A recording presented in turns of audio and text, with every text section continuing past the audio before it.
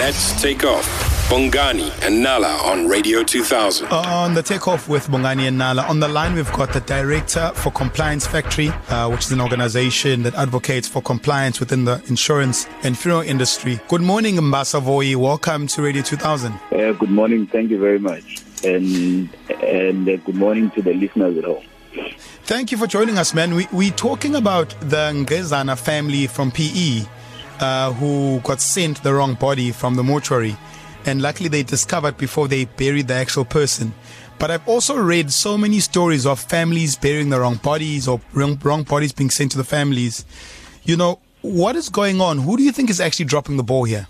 So I was saying it is unfortunate what is being experienced by family, but what could maybe give rise to this experience is the pressure which is currently being experienced by the undertakers at this particular moment. But having said that, it does not justify what families are experiencing. It's also important to note that most undertakers in South Africa, they use shared storages. So therefore, it is something that families must look closely. But COVID-19 has exposed the back of the industry from a compliance end and from the mistakes that happen on a regular basis, but they just never get to be notified. Now, Mbasa, you know, undertaker jobs, mortuary jobs, they have ranked high up in the World Health Organization's list of jobs that are high risk at this time. What are the precautionary measures that are being taken by mortuaries, and how are they, you know, being made compliant where COVID-19 is concerned? Okay, thank you. There is a regulation, there is a compliance which is applied by funeral undertakers, those who are compliant. These regulations, one is the zoning of the businesses where they are currently operating. And so the fundamentals of the legislation that governs the funeral industry, if they were taken into account, we would not see some of the issues that we see.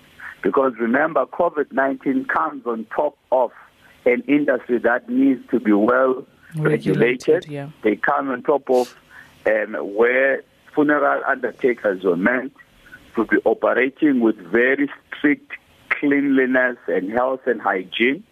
Because in the nature of handling the human remains, there is quite a lot of attention to detail that must be applied. But unfortunately in South Africa, we've got municipalities who should be issuing out certificates of competence to the different mortuaries. We've got the health and safety inspectors from the Department of Health, whom are meant to be traveling throughout the country. We've seen some programs being implemented where undertakers were being trained and where we're being prepared on how to handle the matters of COVID-19. Mm-hmm. But unfortunately, it has just lifted everything up. The non-compliance is on the expose, and indeed there are those undertakers who are following the right protocols and processes. Mbasa, what do families like the Ngqezana family actually do if they find themselves in a position where they've been sent the wrong body or they've gone as far as burying the wrong body? What do they do? Where do they go? The right procedure or the right path that family must follow. One, it is the family's prerogative. It is the family's right to be shown in one form or another that they are indeed bearing the right, or they are indeed carrying the right human remains. Meaning, there should be preventative steps that are taken with the family member in consultation with the service provider, who happens to be the mortuary right now. Yes, the limitations of viewing the body, which is a pandemic challenge, but the undertaker should make means, should accommodate, should find ways. I know, Nala, there's culture here, you know, where to instances where you could say, let us apply technology to take a picture of the body, but there has to be a way that affords the family the certainty to be 100% sure that they are indeed burying the right person. If it happens that it has not been done correct, obviously there is a process that gets followed in consultation with the police, which will ultimately mean that there is a reburial, because then you must identify your own human remains of your deceased, and then which then will lead to a second burial.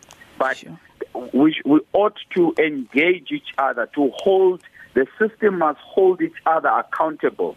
The family must hold the undertaker accountable, and if we understand what's happening now, the system has experienced something it has never experienced before. There's literally burials on a daily basis. So therefore, the family must hold the undertaker accountable. There must be means and ways to make sure that the body is indeed that of their family member. So apart from making sure that the body is theirs and that accountability, what final advice do you have for families who are faced with these tragedies today? It is unfortunate, and I think there is a law that regulates in terms of there's a legal process that goes in far as opening of the grave to bury the person. But the experience is very painful to the family. It can also lead to additional costs. But believe me, it's something that we need to make sure we avoid at all costs. There must be utata or umkhulu within the family who assist in as far as identifying the body. We have seen in other mortuaries where they've created a glass where families stand on the other side. These are now innovations, and these are creative measures that undertakers are coming up with to show the family that indeed this is the human remains of the loved ones. Mbasa, thank you so much for speaking to us this morning. I wish we had more time. Unfortunately, we have to go through to the news. Thank you for chatting to us, Ne? Thank you very much. There was Mbasa Voyi, Director for Compliance Factory, which is an organization that advocates for compliance within the insurance and funeral industry. Weekdays, 6 to 9 a.m. with Bongani and Nala. Let's take off.